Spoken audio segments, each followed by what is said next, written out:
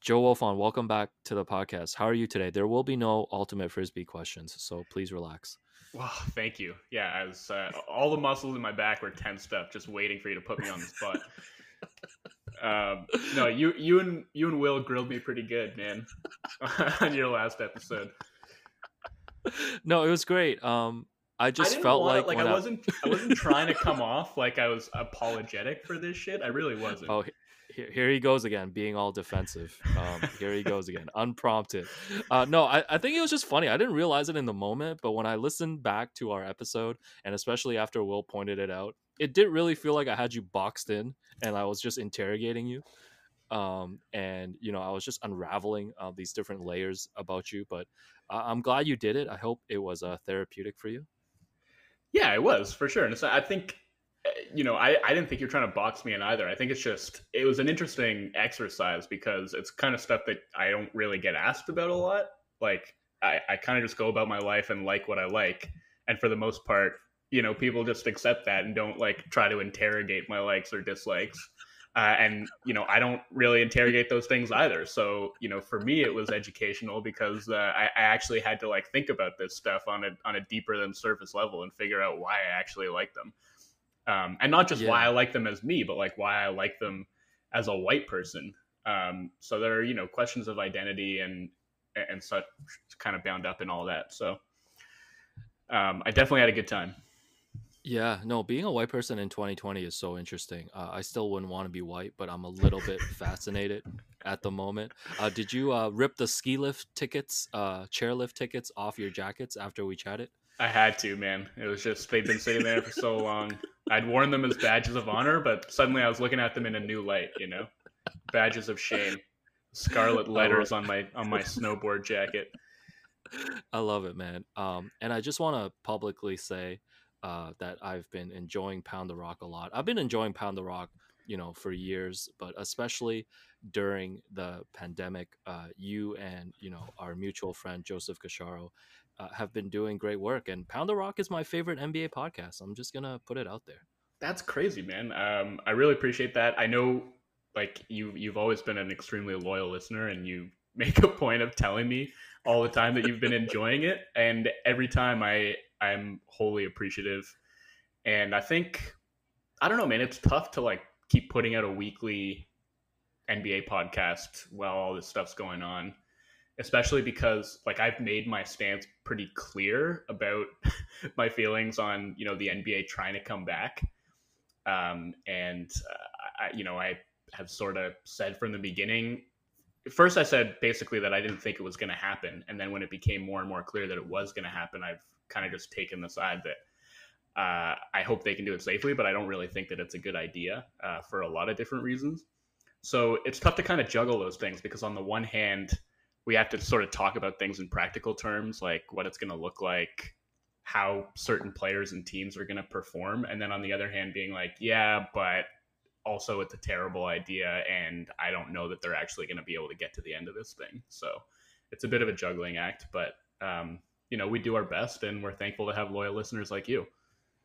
Yeah, no, first time, long time. That's me, definitely. And I'm glad you brought up this kind of struggle with sports coming back, but also knowing what's happening with the world and, specifically in the US with the pandemic at the moment. Because you wrote this great piece about how there's no need to pretend sports will save us all right now. And I wanted to read an excerpt from this and talk to you about it.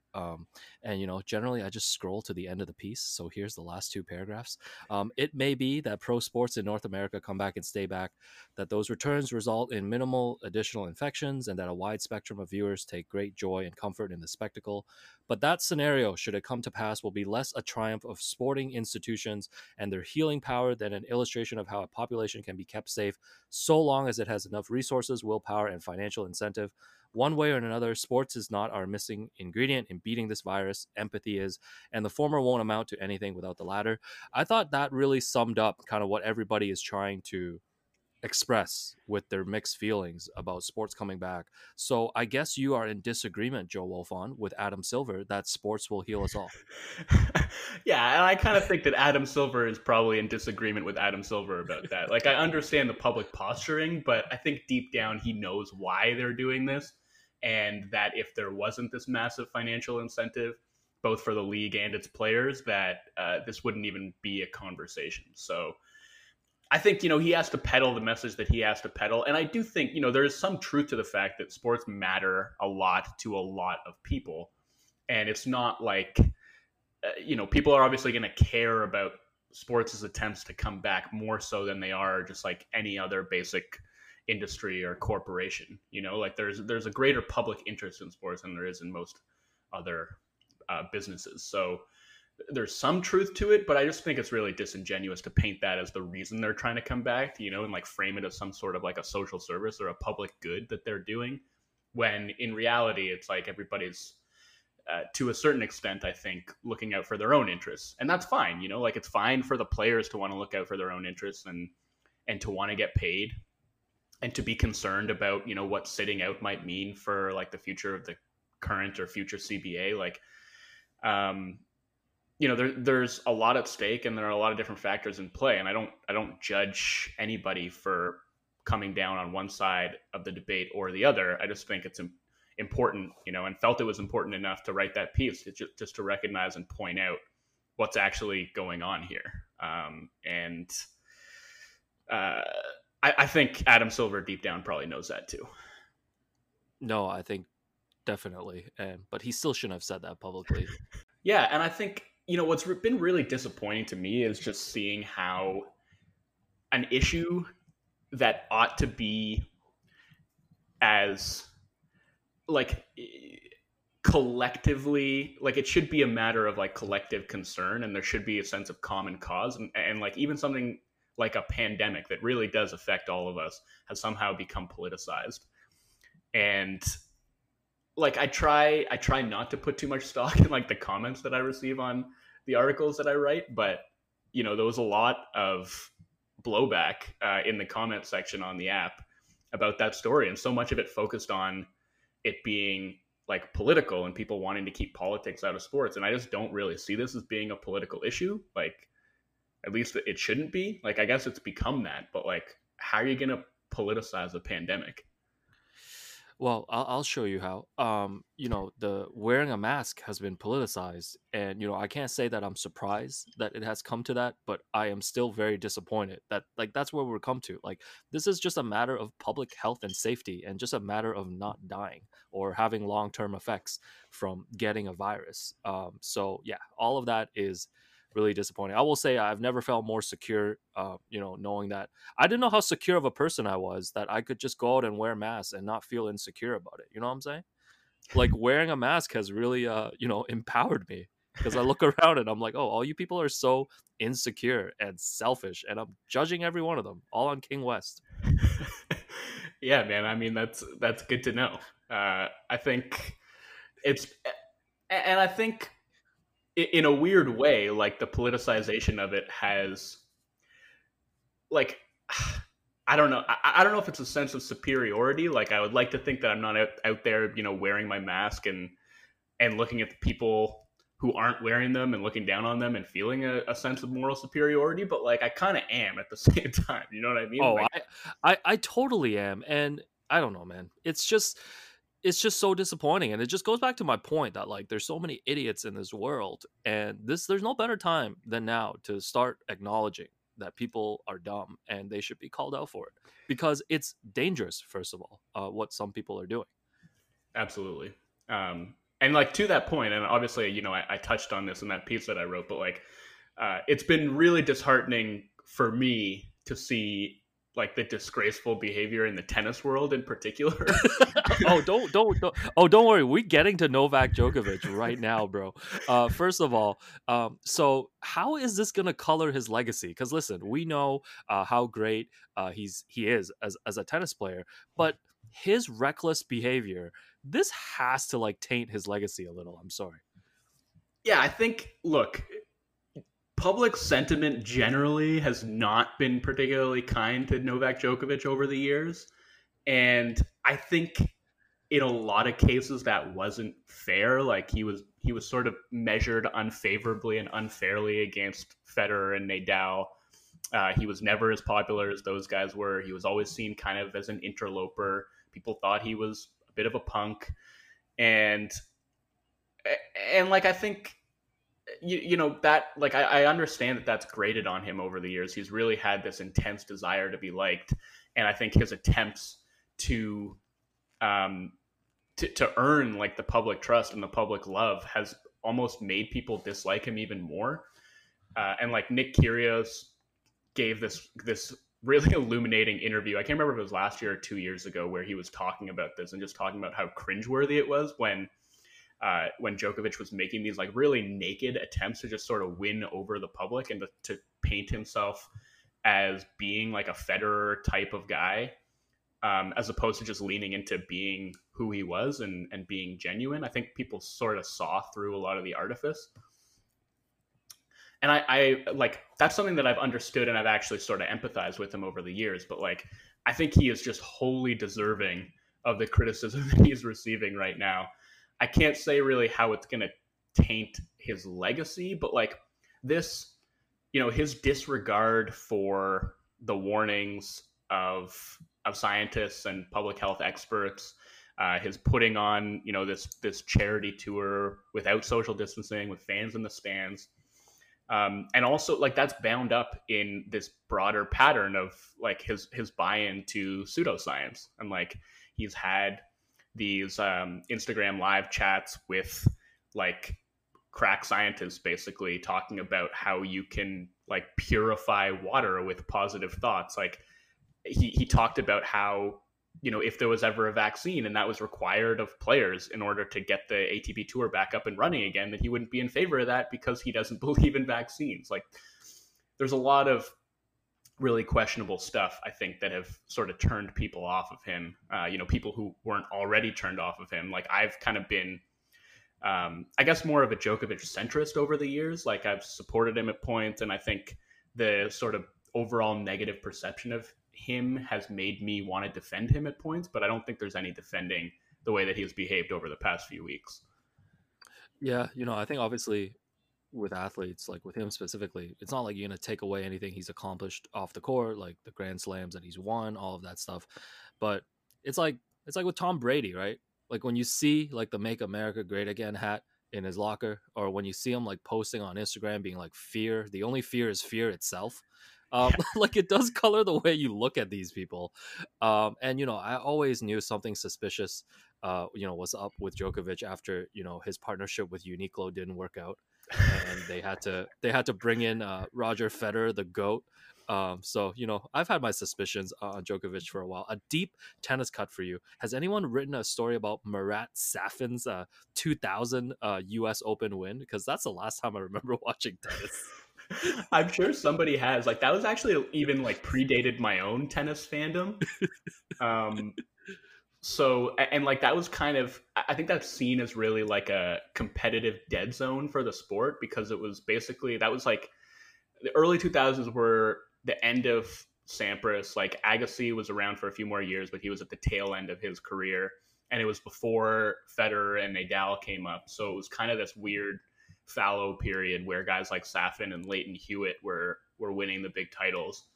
And so I don't know if there are a lot of people who have fond memories of that era of men's tennis.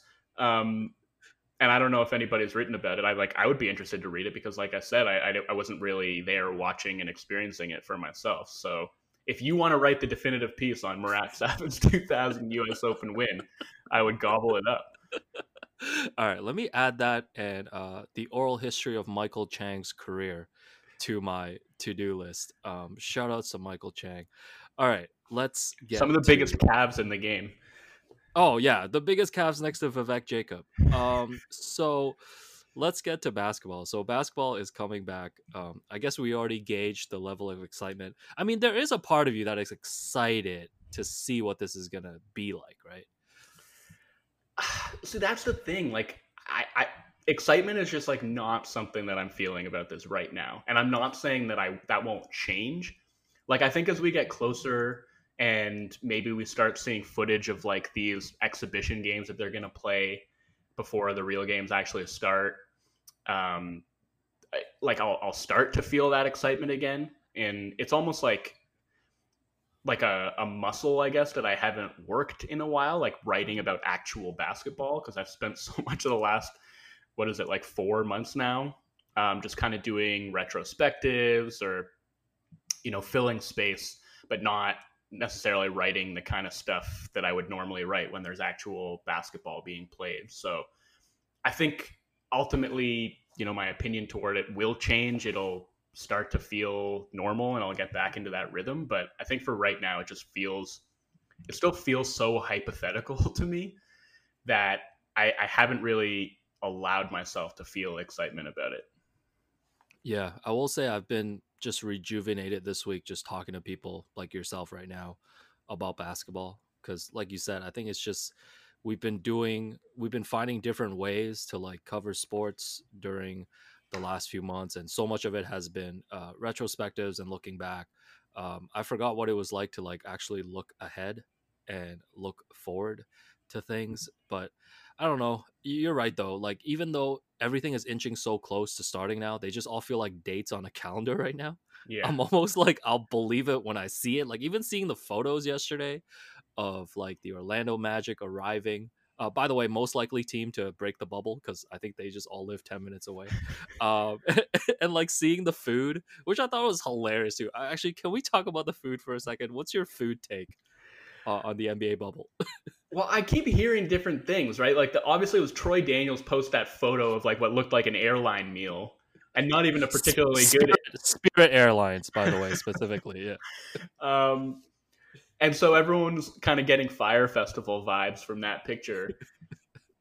But then there's other people saying like, okay, well, everyone's got to quarantine in their room for like 36 to 48 hours, and during that time they're going to be getting these kind of tray meals, but after that, they'll be getting better food, and um, essentially like people coming out and saying like, relax, it's not a big deal. But then seemingly like LeBron and his teammates were actually like getting fine gourmet meals. So maybe there's like some I sort of love it. hierarchy inside this bubble already.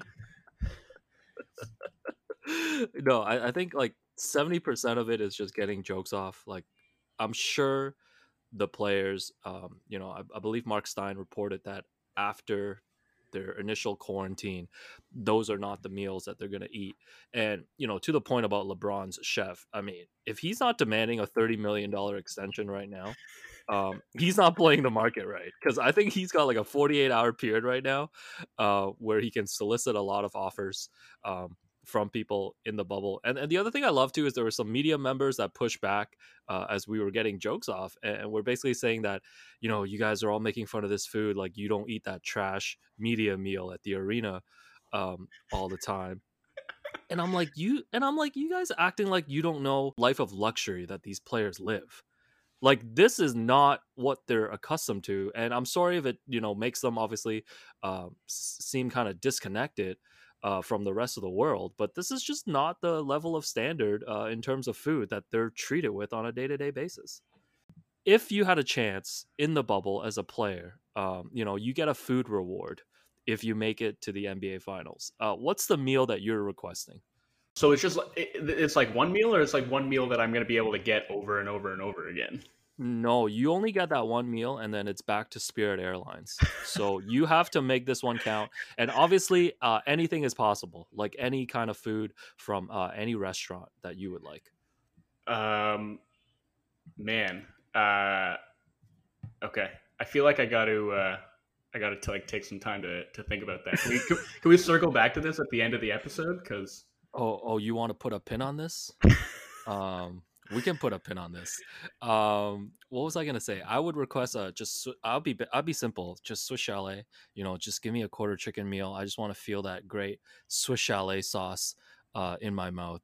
Swiss chalet is a very divisive topic apparently, so I just want to pledge my yeah, allegiance to the Swiss chalet sauce.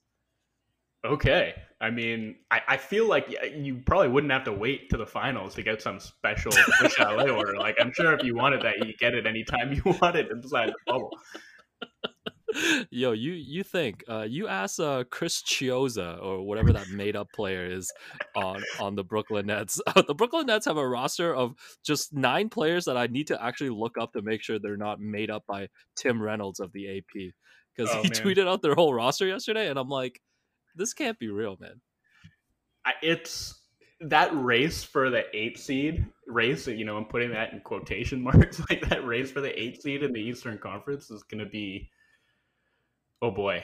I think it's entirely possible that neither the Wizards nor the Nets win a single. Well, I think they play each other once, so one of them's going to have to win a game. But apart from that, I feel like they might just lose out.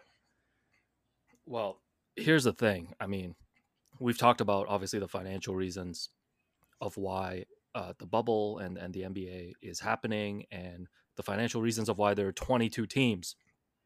And you're watching all these players drop out now because of injuries, because of personal reasons, and because they're testing positive for COVID. And for me, I mean, if I'm looking at the East, the bubble should have just been Milwaukee, Toronto, Boston automatically advance to the second round, and then Miami, Philadelphia, and your Indiana Pacers um, fight for the fourth spot, and that's it. And then we just go to the second round.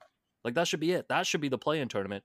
Like you said, nobody's trying to watch this dramatic battle between Brooklyn, Orlando, and Washington. Yeah, I think it's just.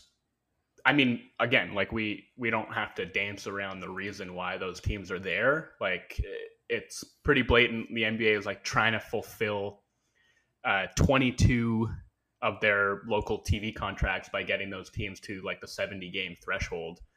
And, honestly, that makes a certain measure of sense. Like if they're going to go to all the expense to create this bubble, which I can't remember who it was who reported on like how much it's actually going to cost the league, but it's expensive even just to like try and put this thing on. So to make it worth their while, they almost had to like recoup a significant amount of that TV money.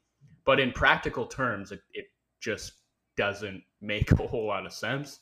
Um, and my expectation the entire time was if the league did come back, like as they were sort of talking behind the scenes about plans and how they were going to make it work, like I really just expected they were going to go straight to the playoffs. Like that was the only way it made sense in my head.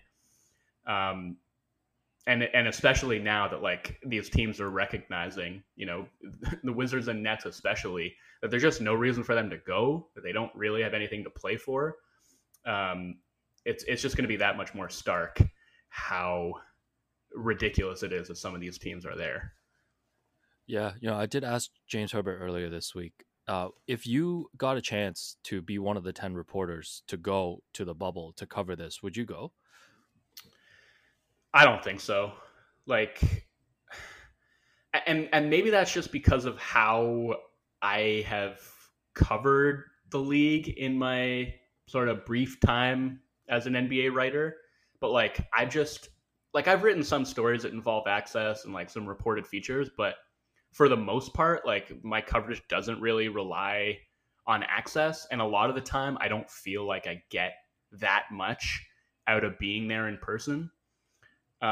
It's nice to be able to talk to players, and like if you have a specific question that really only they can answer or provide insight on, then it can obviously be really beneficial. But I think a lot of the time, um, you can see just as much, like you can have just as much perspective writing about the game itself, watching it on TV, as you can being there in person. And just to jump through all the hoops and to be isolated from friends and family for that long, I don't think that I would really have much interest in doing that. Even, if you were, it is like very exclusive, right? And I guess there's something to be said for being one of the 10 media members who's there and gets to have the kind of access that nobody else does. But the whole thing, I guess, just doesn't really interest me that much. Yeah, I found very few people who I've asked this question who have said yes to going, and really for the same reasons. I think if I were offered it, I would lock down a book deal first of all. Just let Good just call. let them know. I'm one of the first 10 people that are doing it, and See, like I would need to I don't know. have that kind of entrepreneurial spirit, man. Like, You just want to play tennis and avoid any news about Novak Djokovic at this point. This is just your life now in 2020. Is this what you're saying, Joe Wolfond? pretty much, yeah. Yeah, got to bury my head in the sand. Yo, the only fear is fear itself, bro. Don't ever forget that. So I actually wanted to, revisit. Speaking of retrospectives and going back, I wanted to revisit the Raptors Sixers game from late November of this season. The one that everyone is familiar with when Joel Embiid scored 0 points. And as you can tell, we're almost half an hour into the podcast, and I still haven't brought it up because I really have nothing to add except for like three jokes that I'm trying to get off. Anyways, let's talk. I thought it'd be interesting to talk about the Sixers first of all, because they're getting this like quote unquote fresh start at Disney World, and I'm sure you saw yesterday Joel Embiid made some comments about how they should run the offense through him at Disney World, which I completely agree with. See, I'm going to ask you this about the Sixers. Do you think they're still an interesting team? Because I feel like they were such an interesting team, like during the process and during the whole, when Embiid and Simmons were coming up together, and obviously there was all that Markel Fultz drama. Now I feel like we kind of know a lot about them, and we know about the flaws of Ben Simmons. We know what kind of player Embiid is. Do you still find them to be like a fascinating team to watch and follow? Yeah, I do. I think what's like they're interesting just because everybody kind of knows that the talent is there. Like Ben Simmons is flawed, but he's undeniably an extremely talented player. Embiid is so talented. And I think, a lot of the questions and concerns about him are just about durability and his conditioning and like whether he's going to be able to hold up over the long haul. But I also think that they're just so fascinating because they keep reinventing themselves like every few months, really. And so, like, you're kind of always just getting a different iteration of the team. And so, a couple of years back, there was like the Simmons and Embiid core, and Covington and Saric were there, and Fultz was there trying to figure out where he fit in.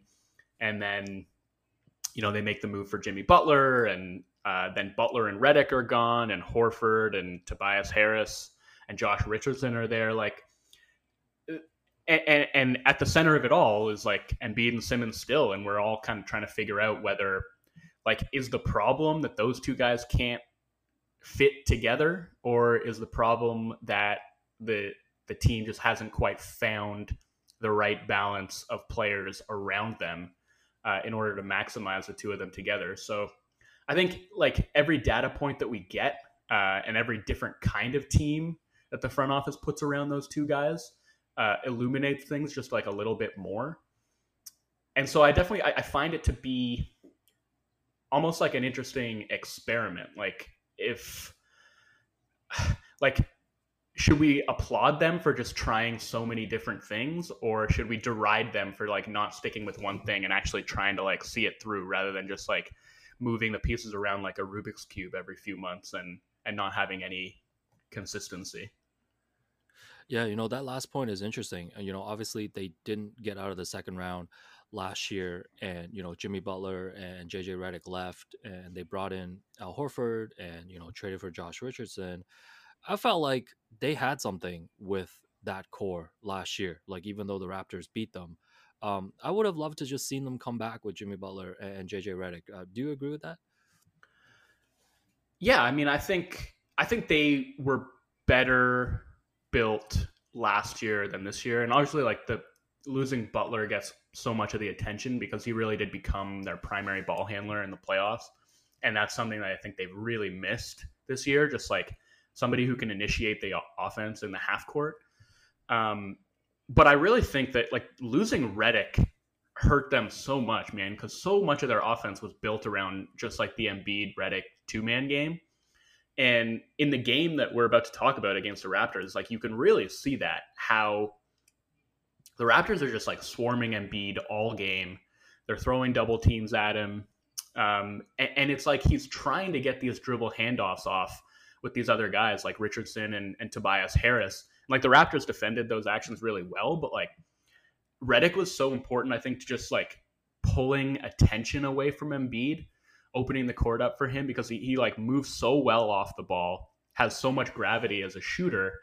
And anytime, say, like if a defender wanted to sag off of Embiid, it's like they could pivot into that dribble handoff and suddenly Redick would have space. So you kind of had to play up on Embiid. It made it harder to send double teams at him. And I just like, they don't have anybody who can replicate what he gave them. And like, I remember actually before before this game when Embiid wound up with 0 points. Like I was at the Sixers shoot around that morning and like asked Brett Brown about how he was trying to replace Redick, and he was like, "I'm not. Like, we don't have anybody who can do that. There's dust all over my JJ Redick playbook, and we're just a completely different team with completely different skills and a completely different offense than we were last year." And I think that's been kind of underrated facet of all this is just like how much losing Redick changed what they were and are as a team. Yeah, so this game that we're gonna get into, this was the Sixers' first game back in Toronto, the first matchup between the two teams since Kawhi's Game 7 shot. Coming in, the Raptors were 11-4, undefeated at home up to this point. The Sixers were 11-5, so pretty early in the season. And for the Raptors, no Kyle Lowry, and I want to say no Pat McCaw and Matt Thomas as well. He has to get a mention on the injury list. So it was Van Fleet, Powell, OG, Pascal, and Mark. Yeah, no Um, Ibaka either. oh, that's right. No, Serge. Really apologize. He was probably filming a YouTube video. No, he was injured. The Sixers were pretty much healthy. Ben Simmons, Josh Richardson, Tobias Harris, Al Horford, Joel Embiid. I'm officially rebranding this as a game where Rondé Hollis Jefferson outscored Joel Embiid 16-0. By the way, really enjoyed watching. I miss watching Rondé Hollis Jefferson just coming in with his like skittish, uncut gems energy, and never finding a straight path to the basket. Never takes the easy way out when he's around the basket. I really miss watching a lot of these Raptors bench guys. That was like one of the things that jumped out to me. Yeah, I mean, this was like obviously Gasol gets the lion's share of the credit for holding Embiid scoreless in this game, and deservedly so. But like, this was really like an incredible team effort, especially at the defensive end. And yeah, I mean, amazing minutes off the bench for Rondé in this game. And Terrence Davis had a nice game off the bench as well. Boucher coming in just like for a few spot minutes and creating chaos. Um, and it is nice to be reminded. Like, it's so weird because it's just weird to think about like the season that's about to restart being the same season that was being played back in the fall. Like by the time the season ends, it'll be a full year that's passed since the start of the season. So it's just weird to think that like this is actually the same season that's going on. But yeah, I mean, it was nice to be reminded of just like that bench's hyperactivity. Like they just come in and create chaos, and they thrive in that chaos. And Rondé and Boucher, I think in particular, just really thrive in chaos. Rondé just like puts like none of his drives to the rim look natural. He looks totally out of control. It never seems like he's actually going to be able to finish. And then somehow, some way, he does. Yeah, this was in the midst of the best stretch of the season, I think, for Rondé, which started on that road trip when Kyle and Serge got hurt. And, Rondé came in, was like the primary defender against Kawhi for most of that Clippers game. Basically, Nick Nurse scared the shit out of Rondé and Stanley Johnson in training camp, and only one of them responded. Yeah, I mean, like, I'm sure Stanley Johnson would have responded if he could have. I think it's more a question of capability than will. Uh, and I think ultimately Rondé is just like a better player than Stanley Johnson is. And so obviously, and it honestly took those injuries for Nurse to even show any trust in Rondé. Like he dusted him off, I think in that Lakers game. Uh, right? Like that was the first time that he'd even appeared. He'd been just like riding the pine before that, and he came out and had an amazing game. Like spent a lot of time guarding LeBron, and has been a mainstay in the rotation ever since then. Yeah, well, it's been this long that at the start of the season, the main concern was the Raptors had 7 guys, right? Like I'm Yeah. sure you remember, like Oh yeah, yeah. on opening night and early in the season. And I mean, guess throughout the season, the starters were still playing a lot of minutes, and the only rest, unfortunately, they got was whenever they were injured. But and then you fast forward to kind of where the Raptors are now, and they're suddenly like 10 deep again because of all the guys off the bench. And don't disrespect Stanley Johnson. All right. He's 24 years old, and you've seen what I've done with Matt Thomas's PR. We're going to rebrand Stanley Johnson as the most promising prospect on the Raptors. Just watch. his calves are up there with Michael Chang's too. That guy's got huge calves. So Yeah, so the top three Cavs rankings, I guess let's just get this out of the way. Number one, Michael Chang, because if you say anything else, you're anti-Asian. Number two, Vivek Jacob, and number three, Stanley Johnson. Are you okay with those rankings? I don't think I've seen Vivek's calves. Does he have enormous calves? Like he doesn't look All like right. the type. We're gonna start a group chat with Vivek, and put this discussion to the forefront. What else from this game? Okay, so let's go through this. So one of the funniest things I thought was early in the game. So Fred, everybody knows now the playoff stats: 1 for 14 from three in the 7 game series against the Sixers. In this game, he has 24 points, which I'm just gonna go ahead and say that's more than he scored in the entire series against the Sixers, and he was 3 for 6 from three. So he hits a three less than a minute into this game. And Leo Rounds' explanation for this change in Fred and why he's able to score on the Sixers now is because he's a champion now. Joe Wolfond, can you please explain to me, beyond the fact that he's a champion now, did you see anything different, or did you see anything different from Fred's overall game this year in terms of maybe a better ability to finish? And obviously, I think he did expand his range from three a little bit to give himself a little spacing.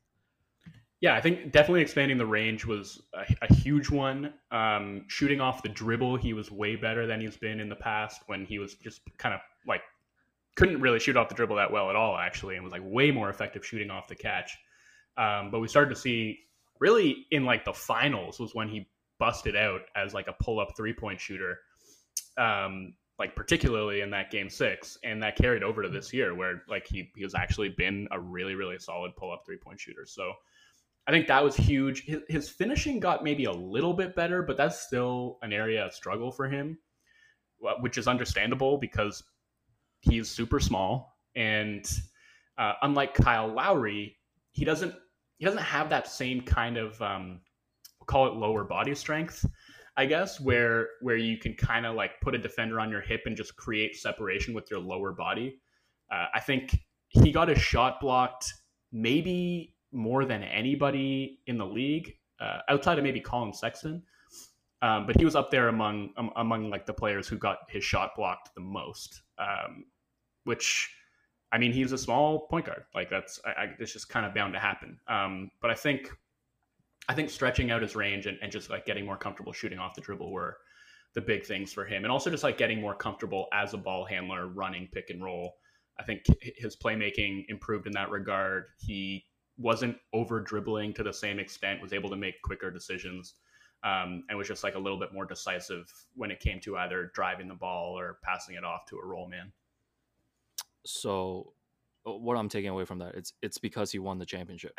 Yeah, exactly. That's a shorter way of summarizing it would be to say he's a champion now and he can do all the things. Proving my point that I never listen to people who come on the podcast and talk. But I guess for present day purposes, like, would you be worried or think that it's possible that he could have a series like he did last year against the Sixers? I mean, even in the playoffs last year, that was an outlier, right? Like it was just, and I understand like the Sixers size gave him a lot of problems, and he, most of the time it's like he was being defended by guys who are like 6'6" or 6'7", and I think like the improved handle is going to help him in that regard because like he'll just be able to shake defenders like that. Who will have a harder time staying in front of him. Whereas like last year, I don't think he was quite at that level, and it was just hard for him to shake those defenders. So to be able to get his shot off against a bigger defender was a lot more difficult. And I think, the biggest reason that he struggled in that Sixers series was just they kind of overwhelmed him with their size. And so I don't think it would happen again to that same extent. I also just think he just had a really cold shooting series. I think you mentioned it. I want to say he hit 1 3 in that series and maybe 3 field goals all together. Yeah, which is still just unbelievable whenever I see those graphics. Yeah. And it's just like to go from that to what he became in the Bucks series and in the finals is like he really went from like one of the absolute worst shooting stretches for any player ever to like one of the most like if you look at like the fact that the Raptors went on to win the championship in large part because of the shooting stretch that he had, I mean, that's got to go down as like one of the most impactful shooting stretches in NBA history. Yeah, for sure. Let's just put it this way, man. While the Sixer series was happening, Hubie Brown couldn't have imagined he was going to write down Fred VanVleet as his NBA Finals MVP. And man, if he had timed, and obviously he's not in control of this, but if he had timed his free agency where he hit free agency last summer, just imagine the money he would have gotten coming off that Finals. Yeah, well, I mean, like, I don't think he cost himself any money this season. I'll say that. The pandemic might have cost him though. Well, we'll see. I mean, I guess it's really just going to depend on whether he wants to take like a short term bet on yourself type of deal, where he can re-enter the market when the financial picture of the league is going to be a lot clearer, and presumably there's going to be a lot more money to be spent. But I think if the Raptors are kind of negotiating with him in good faith and are willing to sort of offer him the same contract that they were going to be prepared to offer him anyway, I don't know that it'll matter all that much. And I don't know. I feel like we, not necessarily you and me, but like me and like a bunch of other Raptors fans and writers talked throughout the season about like what we pegged his value at. And I feel like we all sort of came in around, like, we thought he was going to get something in the realm of a 4-year deal worth between like 18 and $25 million a year. And I feel like that he still might get that from the Raps. Like, I think they'll do whatever they can to keep him around long term while preserving that max cap space in 2021. Yeah, and I feel like people always just forget that like Fred's the same age as Pascal. I think just because Fred like carries himself like a vet a little bit more. But yeah, I'm with you, man. If they can get him back on like a 20 million a year deal, that would be great because obviously want him part of the long term core. I have a bunch of other observations here too about the game. Anything for you that stood out about this game that you remember? I mean, I mentioned it earlier, but just like the Raptors team defense, it was so ridiculous. Like, this was, again, Gasol was incredible. And you sort of saw like all the different ways that he gives Embiid problems, and not a lot of bigs give Embiid problems, but Gasol actually has like the size and the strength to prevent him from getting really deep post position. He also just has the smarts to like defend him without fouling. And Embiid is like he's not so dependent on getting to the line, but like that's a huge part of his offensive game is just getting fouled over and over and over again. And he shoots like 10 free throws a game. But he only shot 3 free throws in this one, obviously missed all of them. And it's just entirely because of Mark's footwork, staying in front of him, using his hands incredibly well.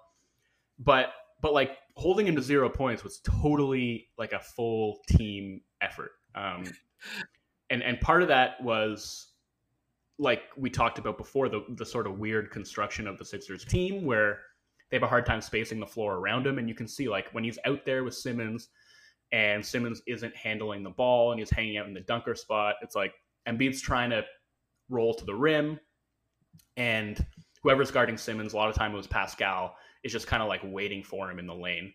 And also, if like they ran a pick and roll with him, there was like a defender pulled way off from the weak side to block his path. Like a lot of time that was OG guarding like James Ennis on the wing and just like not really paying attention to him. Like the whole game plan was basically we're gonna let everybody else try and beat us, and we're just gonna hone in on Embiid and not let him do anything or get into any kind of a rhythm or get comfortable at all. And they did an incredible job of just like helping and recovering out to shooters. They were swarming him with double teams. Even when he caught the ball like 20, 25 feet from the hoop, they were sending double teams at him just to like really not let him get comfortable in the least. And like Siakam in particular, I think was just like everywhere in this game. And had, I think, like as big a hand as Mark did in neutralizing Embiid because of just like the help and recover stuff. So it was nice to like go back and rewatch some of that stuff and just remember like how incredible defensively this team can be. Yeah, on the broadcast, they said that the Raptors had just come off a game against the Hawks where it was the first time this season they had given up 50% plus shooting to their opponent. And in this game, they held the Sixers to 40%. Obviously, Embiid had 0 points, and I'm not saying anything new here, but like Mark is such just a joy to watch. Not just on defense, and obviously with Kyle out in this game, just him functioning a lot of times as like the facilitator or the point guard on the offensive end too. Like he's just such a smart, brilliant player, and now he's got the quarantine glow up. So I cannot wait to see what happens at Disney World. And the Embiid 0 points thing just got so absurd because he missed like what 2 free throws in the first half, and then in the fourth quarter, when they shoot the technical foul, they make Embiid shoot it, and he misses it. And at that point, it just seems so absurd. Yeah. Um, and I remember the building being like incredibly loud when he was shooting that technical free throw too. Like everyone knew what was going on, that he hadn't scored, that the Sixers had probably asked him to shoot that free throw because he hadn't scored and they wanted to get him off the schneid. And so like the free throw defense from the fans that night I think was pretty exceptional. Yeah, so that brings me to my absolute favorite sequence personally of the season. And that is, Embiid misses the technical with 8 minutes left in the fourth, with the Sixers up 87-86. And then the Sixers get the ball back, and Terrence Davis is called for a foul on Josh Richardson. As he attempts a three, and you can see on the jumbotron replay that Terrence Davis basically didn't even touch Josh Richardson, and the fans are going mad. And Nick Nurse busts out one of his all-time Nick Nurse faces, and he's furious. And I think he doesn't have a challenge at this point because he's probably wasted it because that's all Nick does with his coach's challenges. The crowd is so angry, and then Josh Richardson, 87% free throw shooter, goes to the line and misses all three shots. I have honestly, objectively, never heard Scotiabank Arena as loud as that moment as he started missing each of those free throws. Yeah, definitely not in a regular season game.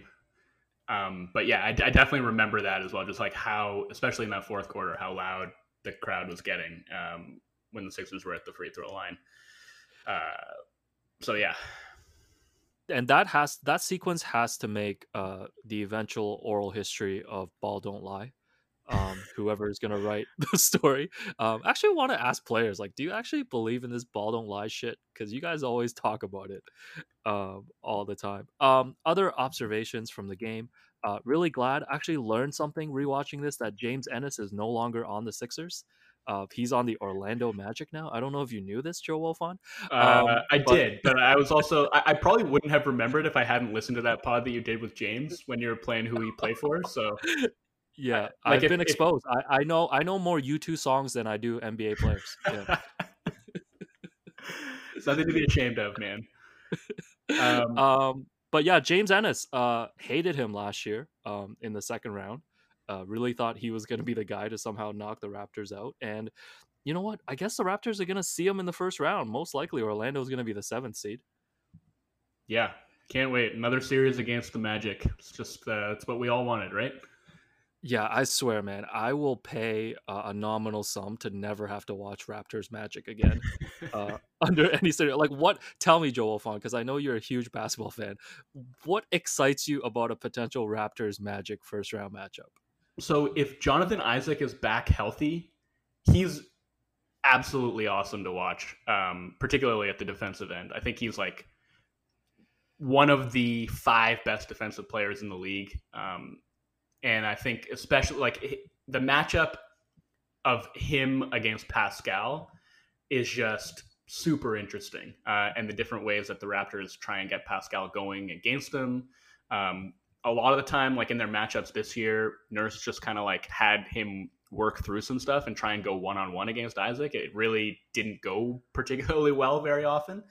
But when they introduced like some screening actions to get other guys switched onto him, or had plays that kind of got him on the move going to the basket, then he had a little bit more success. But I think that matchup between those two guys is a really fascinating one. So there you go. Wow, I can't believe you actually. This guy has an answer for why the Orlando Magic is interesting, and not an answer for what meal he would order if he made the conference finals. I just want to put that out there. I mean, like So having no answer to that is better than answering Swish LA, in my opinion. So I think I'm still coming out ahead on that one, man. wow, okay, I'm calling the police. I'm being attacked by a white person on my own podcast right now about Swiss Chalet.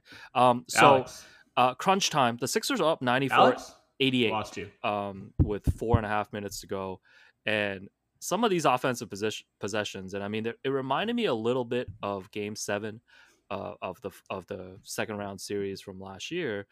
Some of these Sixers offensive possessions are just so ugly. There's one where Simmons, I think, passes to Embiid, who just like rushes and bricks a three. And then Embiid, OG draws a charge on Embiid because he's out of control driving to the basket. There's an Embiid turnover. And on another play, OG locks down Ben Simmons, and then Josh Richardson misses a shot. Tobias Harris misses a jumper towards the end. And obviously, we know the final possession when Tobias Harris misses a three, and then Ben Simmons throws up this prayer from almost half court, even though there was time left on the clock. Do you think this tells us anything, kind of big picture, about the Sixers and just concerns you would have about their crunch time offense? Yeah. I mean, the crunch time offense is going to be a struggle for them against elite defenses. I think the Raptors match up with them really well, because like all year, their offense was really just heavily predicated on post-ups. Posting up Embiid, posting up Horford, posting up Tobias Harris, posting up Ben Simmons. And the Raptors are a really difficult team to post up. Like, you can't really post up Marc Gasol. Like, you can't post up OG. You can't post up Kyle Lowry, for fuck's sake. So I think, that forces them to try and find workarounds. And obviously that proved really difficult in this game. Richardson actually, apart from missing those 3 free throws, had a really good game. Because the Raptors' game plan was like, you saw they would run pick and roll with like Richardson and Embiid, and Mark was like totally focused on taking away Embiid on the roll rather than really like bothering the shooter. So Richardson ended up hitting like a bunch of mid-range pull-up jumpers. They even went to like the Simmons Embiid pick and roll a couple times, which is something they very rarely do, just because, basically Mark would hang with Embiid on the roll, and Simmons like a couple times just like marched all the way to the rim to score. So I don't know, but without that, like as a kind of like reliable go-to down the stretch, like in the half court, they don't have a way to like generate efficient offense against teams that they're not going to be able to reliably post up. And so, yeah, like in a series against the Raptors, that would concern me if I was a Sixers fan, for sure. Yeah, and I feel like this is where they miss a Jimmy Butler and a JJ Redick the most too. On the Raptors side, I know their crunch time numbers have been actually really impressive this season, if I'm not mistaken. And Unbelievable, you yeah. know, in this in this game, I guess the key play was Pascal getting that and one 3-point play, driving to the basket and facing the double team to put the Raptors ahead. And just overall from watching the Raptors this season, and I think you agree with me, obviously defense is their strength, and that's not going to be a concern in the playoffs. The concern I think will come from maybe generating points against an elite defense like a Milwaukee specifically. Do you have like a lot of concern about the Raptors offense? I guess what's like your concern level when it comes to if they're going to be able to generate enough offense in the playoffs against the top teams? Um, I'm concerned about it against the Bucks for a few specific reasons, and not really that concerned about it against anybody else. I think Milwaukee's scheme and their personnel can expose a couple of particular flaws that I think the Raptors offense has. But ultimately, I think the closer by committee worked out really well for them this year. And like their numbers in the clutch were like way, way better this year than they were last year, when pretty much all their late game sets were just ISOs for Kawhi. And there's like a benefit, I guess, to having just like a dominant isolation scorer where you can give them the ball and clear out, and like that just allows you to control the clock. You can like run it down to basically 0 and play for the last shot and have, like a 45% chance of just winning the game at the buzzer. But ultimately, I think you're going to have a more efficient offense when you're actually running stuff and getting everybody involved, especially because like the Raptors have a lot of really smart players and a lot of high-end playmakers, between Mark, Kyle, Pascal. Like these are guys who can all like get you a bucket, hit a shot, make a pass that's leading to a score. And putting that much playmaking on the floor, like it's kind of going to waste, right? When you're just clearing out for one guy, being able to utilize everybody, I think makes it a lot more difficult for the defense to actually stop you in crunch time. Because I think in a lot of ways, as much as like you can control the clock by going ISO, you sort of bail the defense out because they know what's coming, and it just makes it easier for them to plan for that scenario. Now maybe that like gets more difficult in the playoffs because defenses can start to key in on pet plays, and certain guys maybe don't have the same level of confidence, taking the last shot in a playoff game that they would in a regular season game. But the evidence this season definitely suggests that their crunch time offense is all kinds of fine. So you're saying you wouldn't go with my plan of just giving the ball to Norm and just having him ISO for every possession in crunch time? I mean, look, if Norm has it going, it's not a bad option at all. Like, what that guy did this season is flat out ridiculous. And there were certainly games where it's like, yeah, just give Norm the ball and let him cook because nobody can stop him right now. But I think for the most part, it's going to be more of like a democratic process figuring out the late game offense, with Pascal basically being the closest thing they have to like a go-to scorer down the stretch. Yeah, and I mean, all jokes aside, I mean, it'll be interesting to see if Norm even sees the floor in some of these closing situations, right? Yeah, I Um, think there might be like a lot of offense defense substitutions where like OG is coming in for defensive possessions and Norm's coming in for offensive possessions. I think it'll also depend, like if they're trying to come back, if they're down like 3 or 4 points, then maybe Norm's in there for offense. But if they're up 3 or 4 points and trying to protect the lead, then maybe OG is in there for defensive purposes. Um, to me, it's like it would be pretty difficult to not close with OG just because I think he is their best defender. And so I don't know. I don't know how they kind of figure out that spot in the rotation. But I think regardless, I mean, like, I don't know. I mean, I like OG is still he shot like 38% from three this season. So if you end up in a situation where somebody gets double teamed and the ball gets swung around to OG because the defense is totally ignoring him and he's wide open, then I don't feel terrible about him being the guy to take that shot. yeah, and OG was a pretty reliable playoff guy 2 years ago. He obviously missed, all of last postseason. So I'm really interested to see. I mean, he didn't back down, in his first run, in the NBA playoffs, and obviously people remember him for LeBron hitting that shot over him. But OG had a monster game in that game. Like the Raptors aren't even in that position without him.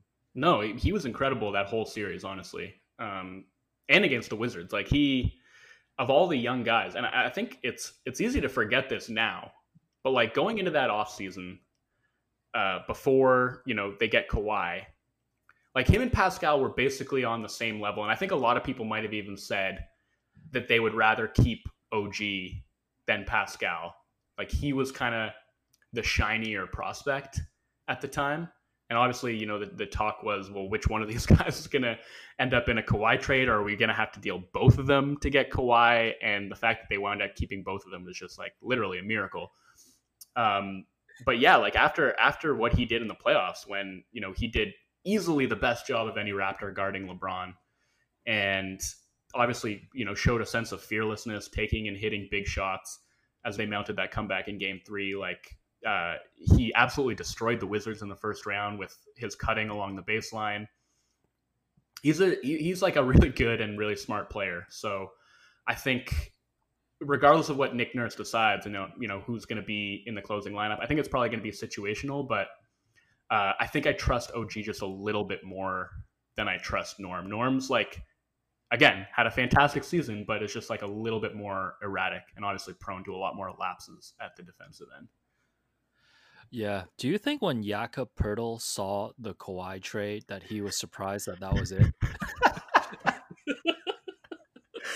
Seriously though, when that Woj text alert hit his phone, he must have been like, "Really? That's it?"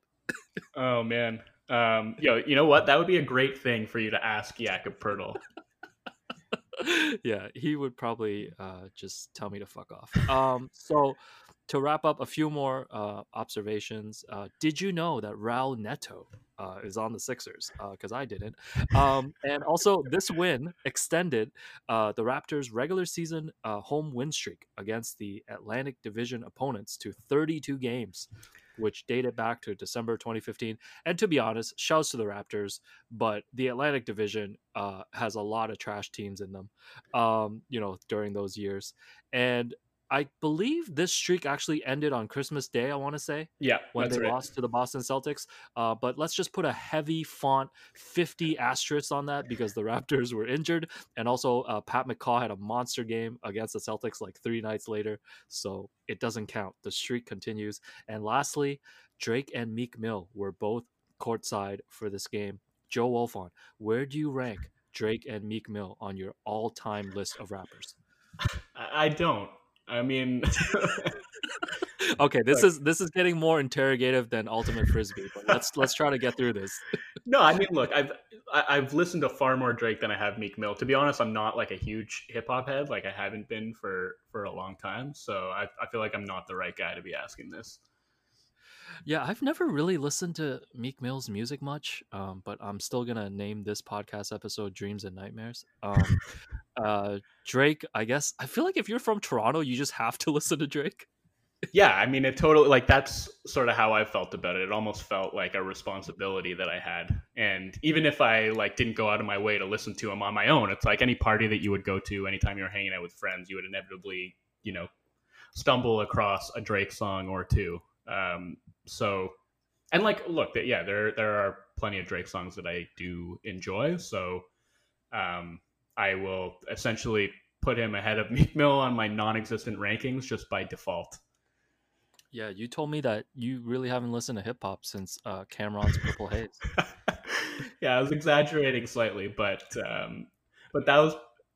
I mean, aside from maybe like Kendrick, and on like early Kanye too, which I mean, Who? We don't. Yeah, we don't speak about. Yeah, yeah, current presidential candidate. no, no, But please, just no. yeah, yeah, but like I don't know. I haven't like sort of gone all out listening to rap since like the mid 2000s. I feel, um, but I will always cape for Purple Haze. Yeah, and I did tell you off air that the last live show that I went to before the pandemic hit was a Cameron show in Toronto, which you were a little bit surprised by. Well, I just like, yeah. I mean, how was it? I always find like I guess I'm always just surprised when I hear that rappers who are like in their 40s or 50s are still touring, which I shouldn't be. Like they're still musicians, they're still putting out music, they're still performing. But um, I guess for me, like I sort of always reach a point with artists where I just stop listening to their new stuff. Um, and like once they make an album that I don't like, and I just basically decide they're washed, I kind of just like stop listening to them. Um, like Bob Dylan, I think is a good example. Like I was like the biggest Bob Dylan fan when I was like in high school. Listened to like all his early albums, like 60s, 70s, even like some of his 80s stuff. And I haven't listened to any of the music that he's put out in the last 20 years. He has an album out now that people are really raving about, and I just won't ever listen to it. But tell me about this Cameron show. Like, was he good? Yeah, so first of all, I can't believe you managed to bring up Bob Dylan in a Cameron conversation. This has to be a first. Yeah, it was a really good show You because should tack that throughout on to the stuff white people like episode. yeah, let me amend the episode I did with you. I'm just gonna throw in this audio. Um, no, the Cameron show was good, and like you talked about, like I mean, I had checked out his new album just for the sake of it. But we all know like Cameron's classics, and he did a lot of his songs from his early albums. Like I still remember when Dipset Forever came on. I have all these videos on my phone. I was basically that dude that was just recording everything while the whole thing was happening. It was at the Velvet Underground on Queen Street. I went with my Yahoo colleague Ben, and the funniest thing was we were next to these two kids who were obviously like 15 years younger than me. And I don't know, we had just started chatting. They like bought us beers. And then every time an old Cameron song came on, one of the kids would look at me and be like, "Yo, you were alive when this shit came out." And I'm like, listen, man, you've bought me like 6 Budweisers, so I can't flame you. But please stop making me feel like the oldest person in here. Literally every song, he's like, "Yo, you were vibing with this when it came out, weren't you?" I was like, "Yes, So yes, I did was." they know who you were? Is that why they were buying you beers, or they were just like felt bad for No, you like because you were they old? listen. Now I feel like I'm being interrogated. I don't like this. Now I know how you feel. Yeah, No, I'm they like 2 definitely years didn't younger know. than you, man. So it's all good. They definitely did know. It was one of those things where you're at a venue, just hanging out with random people, and they were just good vibes. So they just wanted to hang out with us. And obviously, the hip hop show stereotype. Cam was like probably 2 hours late. Yeah. So we had a lot of time to bond with the people around us. But yeah, I specifically remember this kid just turning to me at least 3 times during the show, being like, "You must love this right now. This is a trip down memory lane." And I'm like, "Yes, please just stop talking. I'm trying to record these videos so I can watch them later when I go home at 11 p.m." Well, you've actually I think you've done multiple interviews with Cameron, right? Because I feel like there was one piece like a few years back that was in GQ. I want to say. Yeah, I've interviewed Cam twice, and the first time was fun because I think he was promoting a sneaker release at the time, but I really just wanted to find any reason to interview him because I don't even remember. He took a random photo with Greg Popovich, Okay. and I just wanted to ask him about it. He didn't really give me a great answer. Like, it was just pure Cam talking about how Pop is a legend. But he ran into Pop. Like, he saw Pop on the street, I think in New York, because the Spurs were there. And he just like told his boy to pull over and jumped out of his car and took a selfie with Pop, which has always been one of my favorite photos of all time. Yeah, man, no doubt. And I remember, so there was like a more recent interview that you did with him where, much to my delight, he was talking about his newfound love of tennis. So That's right, because he was watching. Who was he watching? Someone was doing IG stories, yeah, I think he was watching or like he was doing. the Osaka Coco Golf match from the U.S. Open last Right, year. right. Um, yeah, I just remember him talking about like how much he respected tennis players and how much he was getting into the sport because it was just like mano y mano, and there's no timeouts and you have to figure everything out for yourself. He like compared it to boxing, which I found to be a pretty trenchant insight. Yeah, Pusha T is a huge tennis fan too, by the way. Is he? Yeah, look up Pusha T tennis. There's definitely been articles where he's talked about this, and I guess we know which side you're taking in the Drake Pusha T beef, but no need to get into that. Finally, for these rewatches, instead of stealing Will Lose format, I'm finally going to try to come up with my own. So, in honor of my love of Uncut Gems and Howard Ratner, I'm doing the Howard Ratner Memorial $155,000 parlay for the Sixers Raptors game. Howard would have parlayed Rondé Hollis Jefferson over 6.5 rebounds, Joel Embiid under 19.5 points, and Raptors plus 1.5. They were able to pull it out. So, Howard's watching this game, and Pascal gets the 3-point play. The game is over. Ben Simmons is heaving that three. Pascal's going in for that breakaway dunk, and then he gets shot and dies. And that's how the alternate Uncut Gems ends. Okay. And that's the whole segment, or do I have to add something now? Nope. That was just purely for me. That is a pure self-indulgent segment. The only thing I need from you is, did you decide on your conference finals meal yet?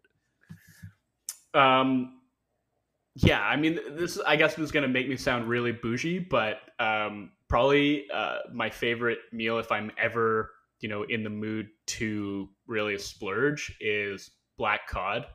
Just like a ridiculously tasty, buttery fish, especially with like a miso sauce. That shit's delicious. So Wow, I love the addition of the miso sauce. This is very specific. it has to be the miso And sauce. It's just like, for whatever reason, you like, that's what brings out the flavor of the black cod is a miso sauce. Like anywhere you see it in a restaurant, that's what they will serve it with. So one more thing about that Sixers game, this was like probably I think definitely actually my most viral tweet ever was when I Oh like yes, oh yes, I completely forgot about this. Okay, you tell the story. so basically like when we go to games like I sit up in the media gondola with like the other second tier media members, but for this particular game, I like my family had tickets, so like I went and sat with them.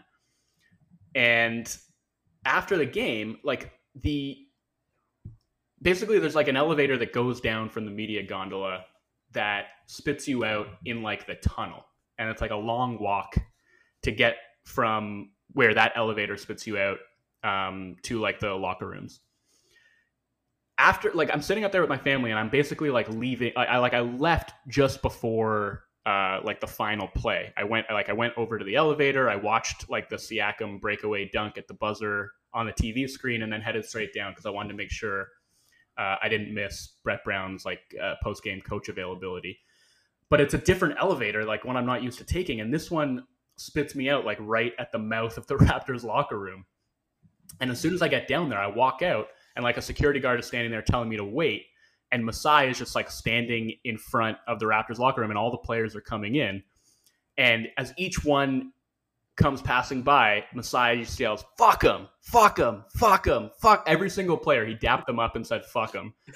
And then like Lowry, who was in street clothes, was like the last guy to come, and like Masai grabs Lowry, like puts his arm around him, and is like, "Man, I hate those guys."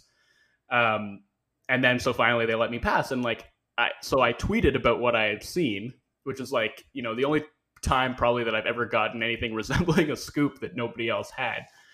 And the tweet kind of starts to blow up, and our friend Blake Murphy kind of like he saw it and he warned me. He's like, "Yeah, so like I have tweeted stuff that I've seen back there before and kind of got in trouble with Raptors PR, had to take the tweet down, so just like be advised that you might get in shit." So I'm like stressing out. Like I remember asking you like if you thought I should take the tweet down. First of all, Joel Wolfond, if you ever need to ask someone about whether they should take a tweet down, I'm the wrong person to ask. Why is that? Because I will always tell you to keep it up. Just leave it. I think I did tell you that, as long as it doesn't bother you, like if it's really bothering you, then it's not worth it. Yeah. Well, I was just like, Because I didn't really get to enjoy it because it was kind of blowing up, and normally that would be cause for great excitement on my part. But it was really just causing me more and more stress because, like, the more retweets it got, the more worried I was that I was going to get in trouble.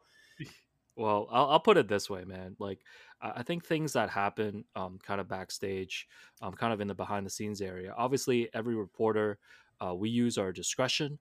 Obviously, sometimes there are kind of like personal interactions that I think we never cross the lines on. But something like that, I feel like was fair game. And I'll put it this way: I mean, if it was an ESPN writer who tweeted that, they wouldn't get in trouble. Right. Anyway, so yeah, obviously I ended up keeping the tweet up, but like there's all these people responding, asking me like, "Is this real? Did this actually happen?" And I just You didn't were say, like, did everyone just think I was a parody account all along? Yeah. well, I just didn't respond to anybody because I didn't want to like I was already worried about getting in trouble. So I figured if I was like, "Oh yeah, it definitely happened, I was there," then I would just be further implicating myself. So I just didn't say anything, like didn't respond to anybody, and just let people Oh make man. of it what they would. That's amazing, and my bad too, for completely forgetting that, because that was an all-time tweet and moment that you captured, and that really just captures the essence of Masai's competitiveness, right? Yeah, absolutely. And it was just like it was cool to see that and see like how fired up he was.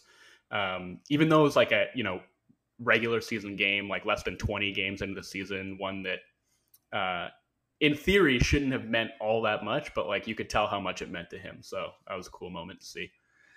Yeah, I don't think this is that deep of an observation, but I think one of the things that really draws the fan base to Masai is that he clearly shows and has shown publicly that he cares as much about this team and these games as the fans do. And you rarely see that connection. I mean, give me a same moment from Sam Hinkie. I dare you. Just name one. So, Joe Wolfond, I really appreciate you coming on, and I'll look forward to your next Medium essay titled "How I Had the Joy of a Viral Tweet Robbed from Me." Yes, please look out for that.